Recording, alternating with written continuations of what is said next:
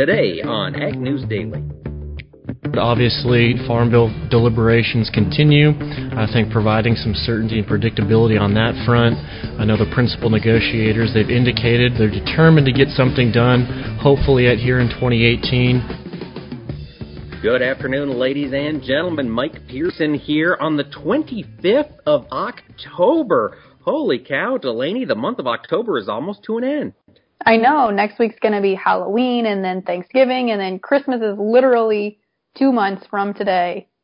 It absolutely is. But you mentioned Halloween is coming up. What are you going to be doing for Halloween? You're young and hip. What do the kids do nowadays? Well, I'm going to be taking my grad school final on Halloween. I'm really excited about that. No, that is terrible. Yeah, it is.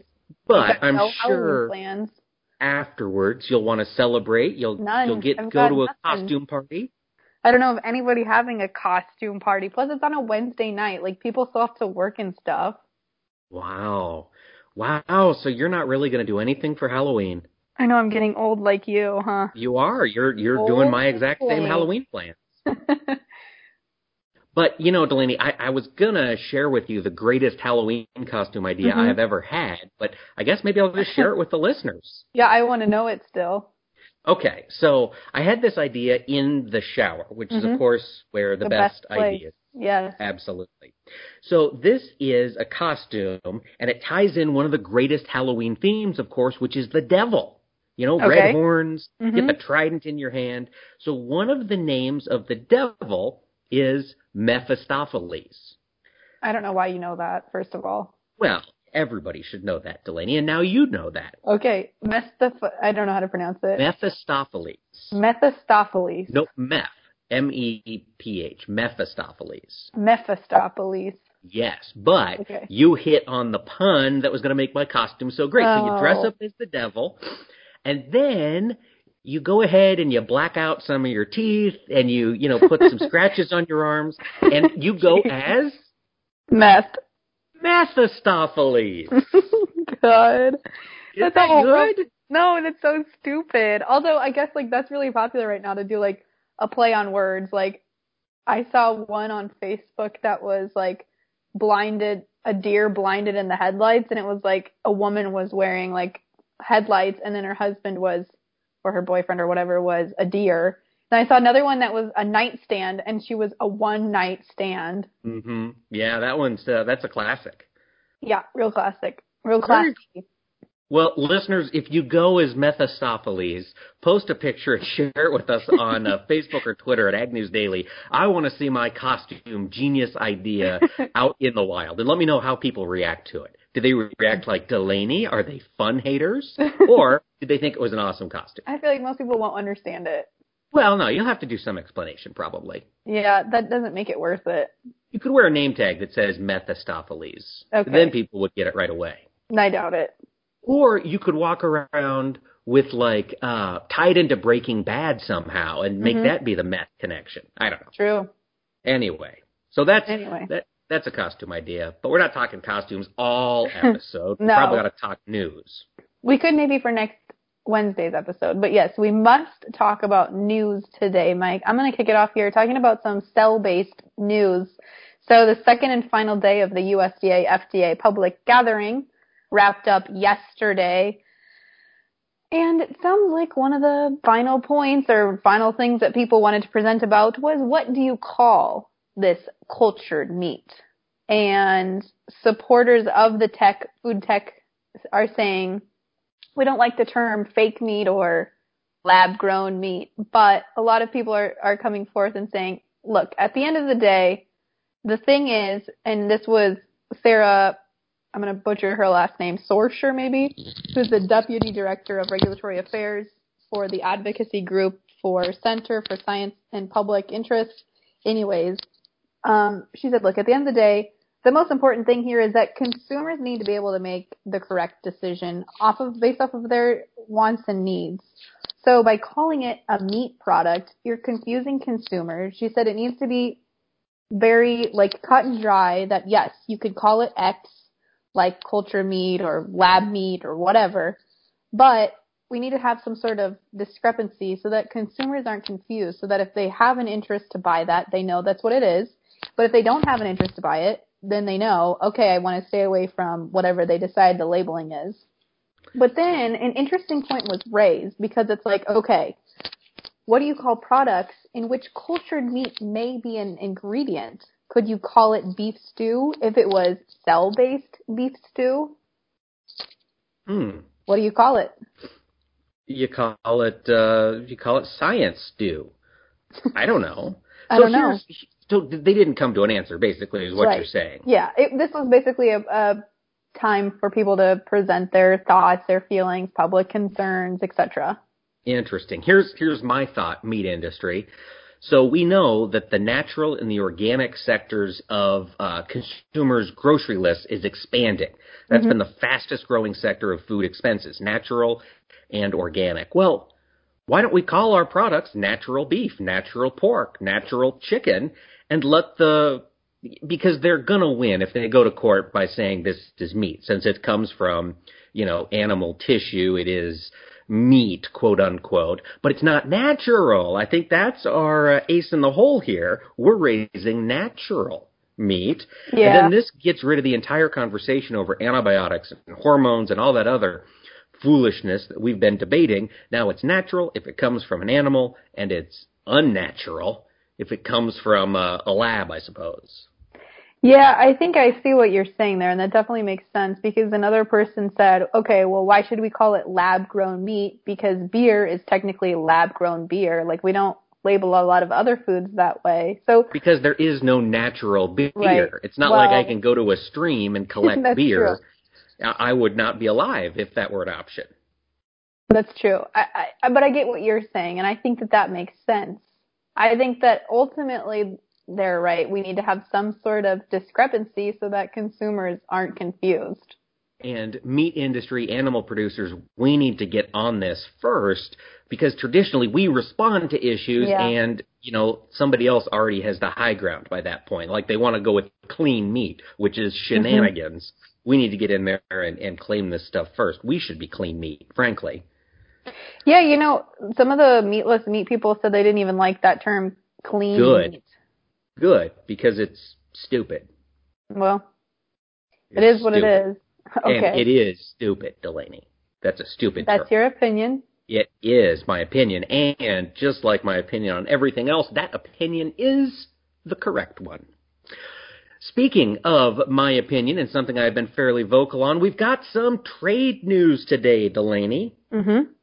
And, I'm not a huge fan of the trade war and the tariffs that have been put into place. Really? And I have said repeatedly that they are not going to do anything to reduce the trade deficit. Well, guess what grew in the third quarter? The trade deficit. The trade deficit, it has widened as rising imports have outpaced exports yet again. So this is further proof that despite massive tariffs on one of our main trading partners, that being China, we are still seeing U.S. consumers choose to buy products that are manufactured overseas, and now this is being compounded by a drop in exports, particularly of agricultural goods, which is one of the few things this country exports outside of high-tech equipment and so forth. We saw that drop in exports today with the export report that definitely shook the market this morning. All corn and soybeans were both below expectations. So the trade war is not accomplishing what President Trump wants it to accomplish. Maybe it's all part of his plan. Yeah, and that could totally be the case. But so far, at least here in the medium term, it isn't accomplishing what we were told it was supposed to accomplish. I guess I ought to put it that way. Yeah, that's true. Well, to spin off of your trade news there, Mike, it looks like the Trump administration has no plans to extend further farm aid into 2019, even if we continue to be involved in the trade war with China. According to U.S. Secretary of Agriculture Sonny Perdue, he apparently made comments this week at an event in Champaign, Illinois.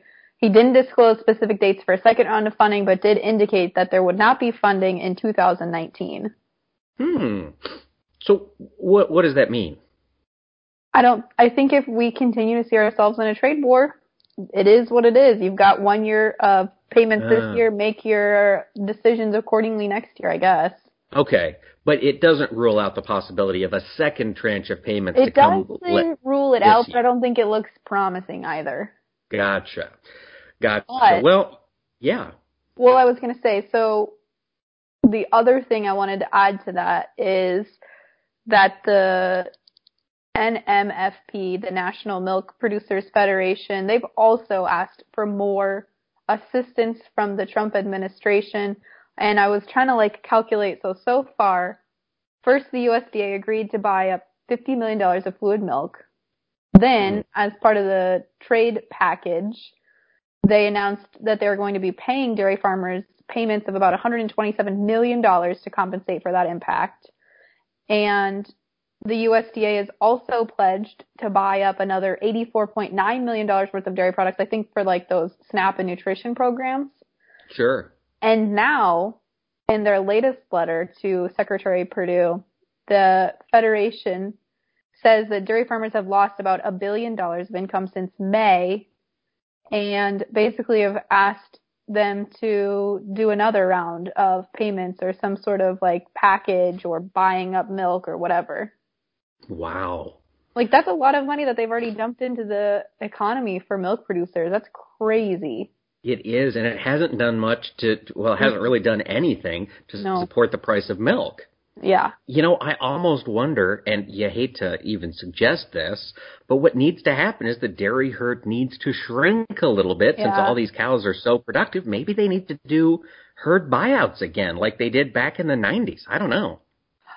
That reminds me, too, of, so that book I was reading for class called The Worst Hard Times. They did buyouts, I guess, if that's what you want to call it, during the Dust Bowl times to, try and revive people in the panhandles that had cattle and stuff that were sick and really not doing any good for the farmers. But they went through and bought these cattle or these dairy cattle, and then they just shot them. Yeah. I'm not suggesting that we do that, but it's I don't know. It's fascinating to see what they'll do to basically give the economy a boost.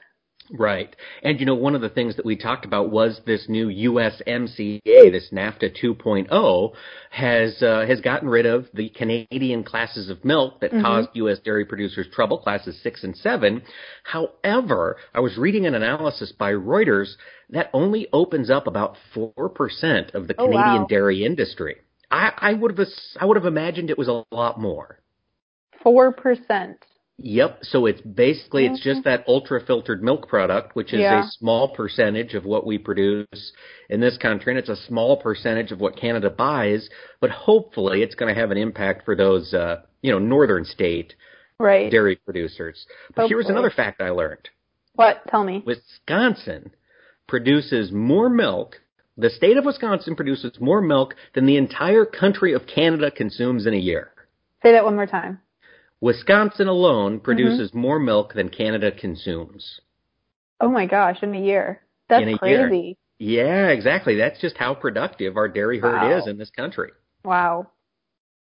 Well, let's see. Delaney, do you have any other news for us today?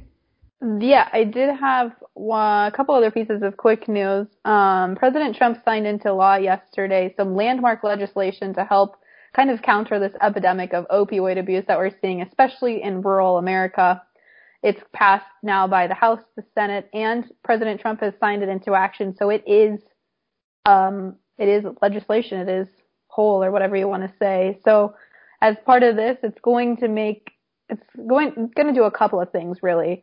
Legislation is going to make it easier for Medicaid patients to get treatment for drug addiction. It increases policing of the mail that accounts for a lot of opioid trade. And it's also going to include provisions aimed at preventing, quote, doctor shopping, which I'm not for sure what that is, by improving basically prescription drug monitoring. So I think maybe what that's implying is going to the doctor and basically trying to get a prescription for opioid abuse or for your usage. And then if that doctor doesn't give it to you, you go to another doctor. Oh, so that's the doctor shopping. So basically, they've allotted $8 billion this year alone to combat drug abuse. So that this is going to be, or is, the largest legislation directly fighting drug addiction in the U.S., like in all of the history of the U.S. So that's cool, I thought. That was pretty cool. Yeah, we'll see if it does any good. Hopefully it does, because, opioid addiction is tearing, particularly rural communities apart. Mm-hmm. Well, and I just have one other piece of news here, coming back particularly to trade with China, as we've enacted this trade war, the Chinese have, of course, started buying soybeans from Brazil, and Brazil has become one of their favorite trade partners here over the past year. Delaney, that could be changing. Jair Bolsonaro, who is one of the leading Brazilian presidential candidates, this is the guy who was stabbed in the gut about 3 weeks ago.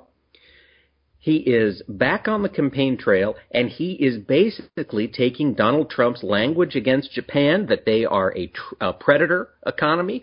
They're looking to dominate key sectors of the Brazilian economy, and he wants to change the way trade between China and Brazil happens, and he's looking at tariffs as a way to do that. If this comes to be, and I would imagine Donald Trump has talked to him, if the U.S. and Brazil are both putting tariffs on Chinese products, maybe all of a sudden we can get China to change the way they act on the international stage. I don't think I have high hopes for that quite yet. Well, I don't know. Here's what Bolsonaro said. He said, quote, "The Chinese are not buying in Brazil, they are buying Brazil." And it's getting voters riled up. I mean, they're investing a lot of money down there, so I'd believe it. Yep, so that is one of the fears. So we'll have to see how this plays out, but that could turn China's main soybean buying partner against him here in the next year. Interesting. Yeah. Now, whether that would be good or bad for prices remains to be seen, but hopefully that would at least give China a reason to come back to the U.S. If you're going to be paying a tariff, you might as well buy soybeans from the most convenient place, I would think. Yeah, I guess so. Well, speaking of convenient things and prices, should we jump into markets, or do you have more news? I just wanted to share one other quick thing that might have an impact in the beef markets coming up here over the next couple of years. We are seeing a Kansas beef packing plant being built, a refrigeration distribution center being built by a Kansas beef packing plant, and that is Creekstone Farms Premium Beef LLC. They are building a $35 million facility, and that's going to be in Arkansas City, Kansas. So it's expected to hold, let me see here. It's going to be 41,334 square feet. And they're expecting automated storage and retrieval systems to handle about 27,000 boxes of meat in a 9-hour day, with more than 37,000 box storage locations. Wow. It's going to be a big facility. Yeah, that's a big fridge right there is what that is. Well, Delaney, I was thinking, before we jump into the markets, of course, there is a huge event going on this week, and that is the National FFA Convention. And we had one of our reporters over there on the ground, Hannah Pagel, send us some updates. What do you think? Should we play that and then come back and talk markets? Well, let's do it, Mike. All right, Mike and Delaney. Today we are at the National FFA Convention, and we are here with Grace Everett. And Grace, where are you from? Mississippi. And Grace, can you tell us a little bit about how your journey so far, how you came to the National FFA Convention? My journey all started out when my sister became a state officer, and I got so excited to be a part of this great organization, and then I just wanted to see what all it would bring to me, and so then I just started signing up for everything, competed in prepared public speaking, got second at state, and I was like, okay, I'm still going to go to National Convention and just see all the different other people from nationals, from every other state. And tell us a little bit about your home state of Mississippi. What is agriculture like there? The agricultural status in Mississippi is outstanding. Like, you can be going to any part of the state and see different crops being grown. Like, you can see cotton, and then if you go up to Vardaman, Mississippi, you'll see sweet potatoes, and then you can go all over to see all the different crops that are being grown. So it's just outstanding that we have that much in Mississippi. And in FFA, there's this thing called the Supervised Agricultural Experience. Can you tell us a little bit about what your SAE project is? My SAE project is animal care, which is very broad because I have so many different types of animals, such as horses, chickens, my dogs, and even to my cat. And then I also have mules and everything like that I just try to take care of and build fences for and everything like that. So. And what has been your favorite part about experiencing National FFA Convention so far? My favorite thing about National Convention has to be seeing all the Blue Jackets everywhere from different states. Awesome. Well, thank you so much for taking the time to speak with us today. All right, thank you. All right, Mike and Delaney, our next interview here today at the National FFA Convention is with Savannah Egger. She is from California. And Savannah, how are you doing today? I'm good. So tell me a little bit about how you got into the blue and gold. What made you want to join FFA? Well, my mom was really into it when she was in high school, and my dad also did it. And I also wanted to raise an animal for fair, and so that kind of made me go into it. So. And Savannah, you're from California, so tell me a little bit about what agriculture is like in your state. Agriculture is really big in my state because we produce like a lot of the products that are around the world, and so and we're also really focusing on like how we're gonna be able to produce enough food for the future because we're growing in population around the world and stuff. So we're trying to conserve our soil, water, and figure out the problems. So yeah.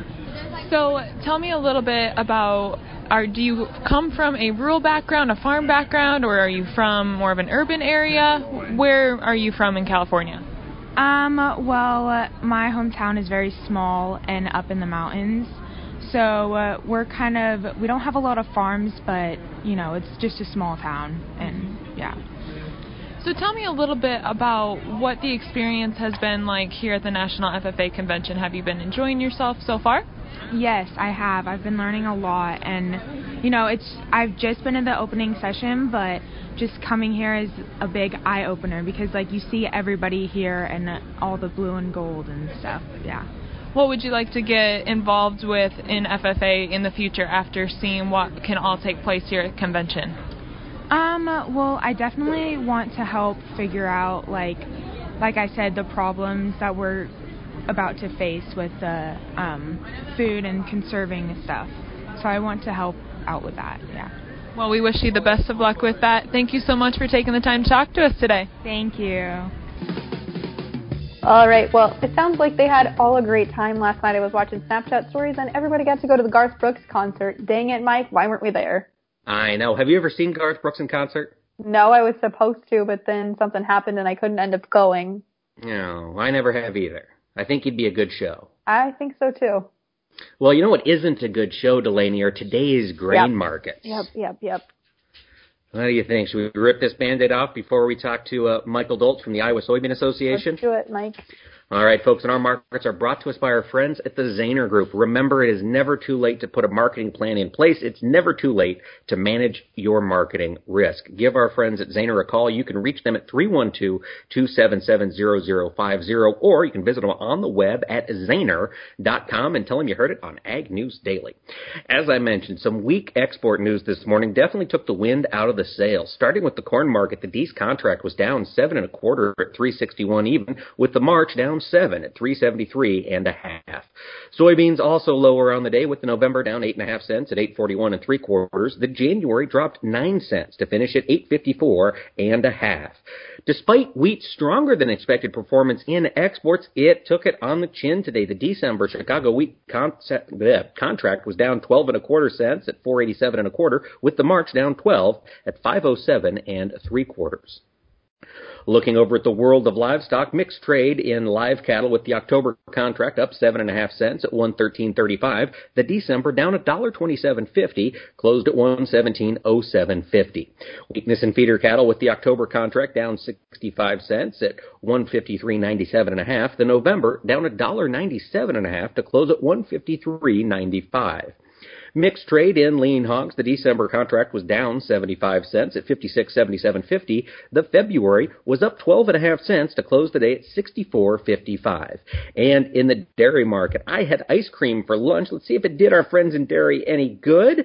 The October Class 3 milk contract was up 3 cents on the day at 15.53. And November, big rally, up 23 cents to close at 15.13. Without further ado, let's get in some thoughts with Michael Dolch, the new policy director, the Iowa Soybean Association. Well, I'm here at the American Soybean Association meeting of state staffs, and I bumped into a friend of the podcast, Mr. Michael Dolch. Last time we spoke with him, he was working for Senator Joni Ernst out in D.C., but Michael, you have fled the swamp, as I understand it. Yes, indeed. Moved back to Iowa in the last couple of weeks, serving as the new policy director for the Iowa Soybean Association. Okay, new policy director for the Iowa Soybean Association. Now, policy surrounding soybeans has definitely had an interesting year. We've had the trade war. We've got a farm bill currently under deliberation still. Bring me up to speed. Michael, you're jumping into this role. What's priority number one in your mind? Sure. And this week is no different. First and foremost, getting to know the players, getting my feet under myself with the Iowa Soybean Association. Farmers have a great team. They're headquartered in Ankeny. So getting to know, again, their roles, their responsibilities. But you mentioned the policy piece and the trade war specifically, the farm bill, the lapsed farm bill after September and the start of the new fiscal year has really taken a lot of the oxygen out of the room, not only in Iowa but across the country and beyond. And so looking forward, obviously, Farm Bill deliberations continue. I think providing some certainty and predictability on that front. I know the principal negotiators, they've indicated they're determined to get something done, hopefully here in 2018. Both Chairman Conaway, who was in Iowa earlier this week with Congressman Young, and then also Representative Bacon over in Nebraska across the Missouri River talking Farm Bill negotiations, indicated that himself and Representative Peterson from Minnesota, they do not want to carry this conversation over into 2019.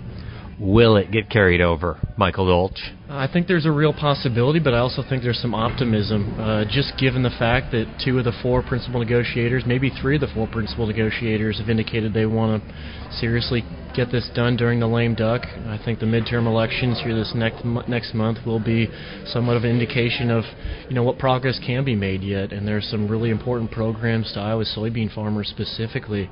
One in particular, the Foreign Market Development Program, that funding lapsed again after the end of the fiscal year, September 30, starting October, and that's used to identify and expand market access for our soybean farmers. And give us a figure, or if you can, what's a rough dollar figure that usually gets per year or per farm bill? Sure, that's $34.5 million each year over the life of the farm bill.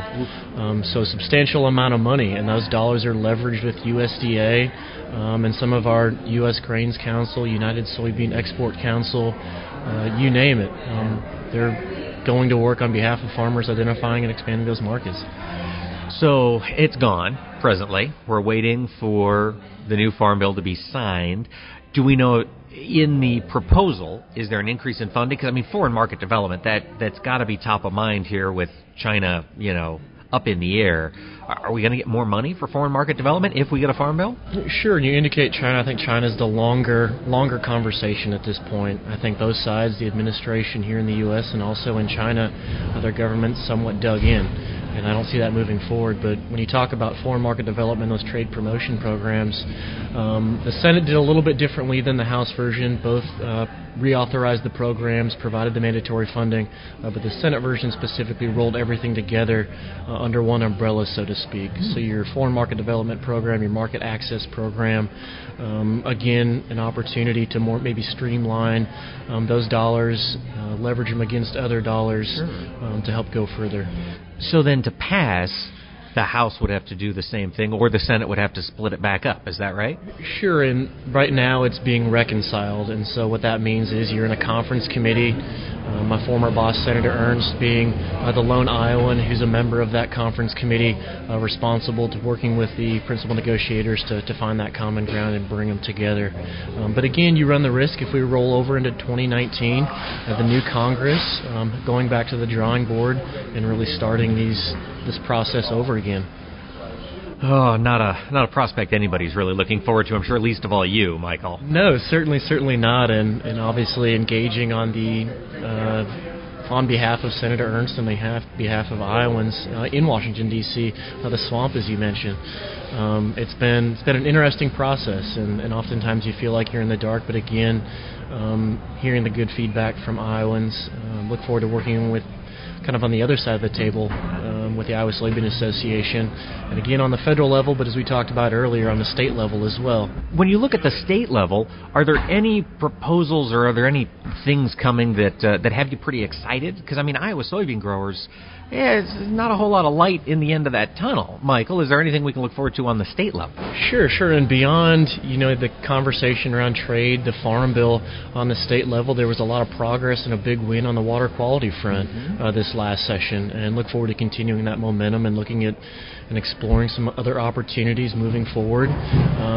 It is so much as obviously pushing what you're supportive of and what you're hearing from your membership base, but then also you've got folks on the other side of the conversation, and a matter of pushing down regulation or bills that may prohibit farmers from doing what they do best.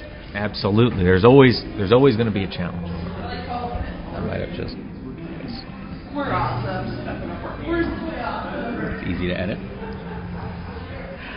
Outstanding, Michael. There's always challenges when you're looking in the world of politics. Now, you did mention China. You mentioned you don't see an end coming anytime soon. What does that mean for the American soybean industry? Are we going to see acreage? Do we need to see acreage come down fairly substantially if China's not buying at the pace they used to be? Well, sure, and I don't know if it's a matter of decreasing the acreage, the number of acres planted to soy. Just yesterday, last night, the administration notified Congress that they're looking at other countries, the European Union, the UK, Japan, some of those Pacific Rim countries that were part of TPP, and re-engaging them in trade talks. And the way that works is the administration has to give Congress a 30-day notice before those negotiations can continue, and that notification came yesterday. Oh, wow. So we're really looking forward to maybe some expansion in those markets. So it's not a rejoining of TPP or of TTIP. This is a whole new discussion. Sure. This is, again, having the face-to-face conversation, the opportunity to sit down and have the dialogue that may build that market access and re-engage some of these countries that, like you say, we're not joining at this point TPP again, but individual countries maybe doing more so the bilateral movement that the administration has carried from the campaign into office. Well, Michael Dultz, we absolutely wish you the best. You've got your work cut out for you here in the year ahead, but thanks for taking the time to talk to us. Sure. No, thanks so much, Mike. Appreciate what you do, and look forward to working on behalf of Iowa soybean farmers. Well, Delaney, it's good. We've got some smart minds working on behalf of farmers' policy interests, don't you think? Yes, I do, Mike. It is true. Well, we have some smart minds, not ours, but others who have appeared on this podcast, of course, over the past 19 months now we've been on. Delaney, if listeners want to get caught up on any of them, where should they go? They can head to agnewsdaily.com. For now, we've got a new website launching. We're not going to tell you what that is yet, but it's coming very soon. But for now, head to agnewsdaily.com, or you can interact with us on Facebook and on Twitter by searching for @AgNewsDaily. With that, Mike, should we let the people go? Let's let them go.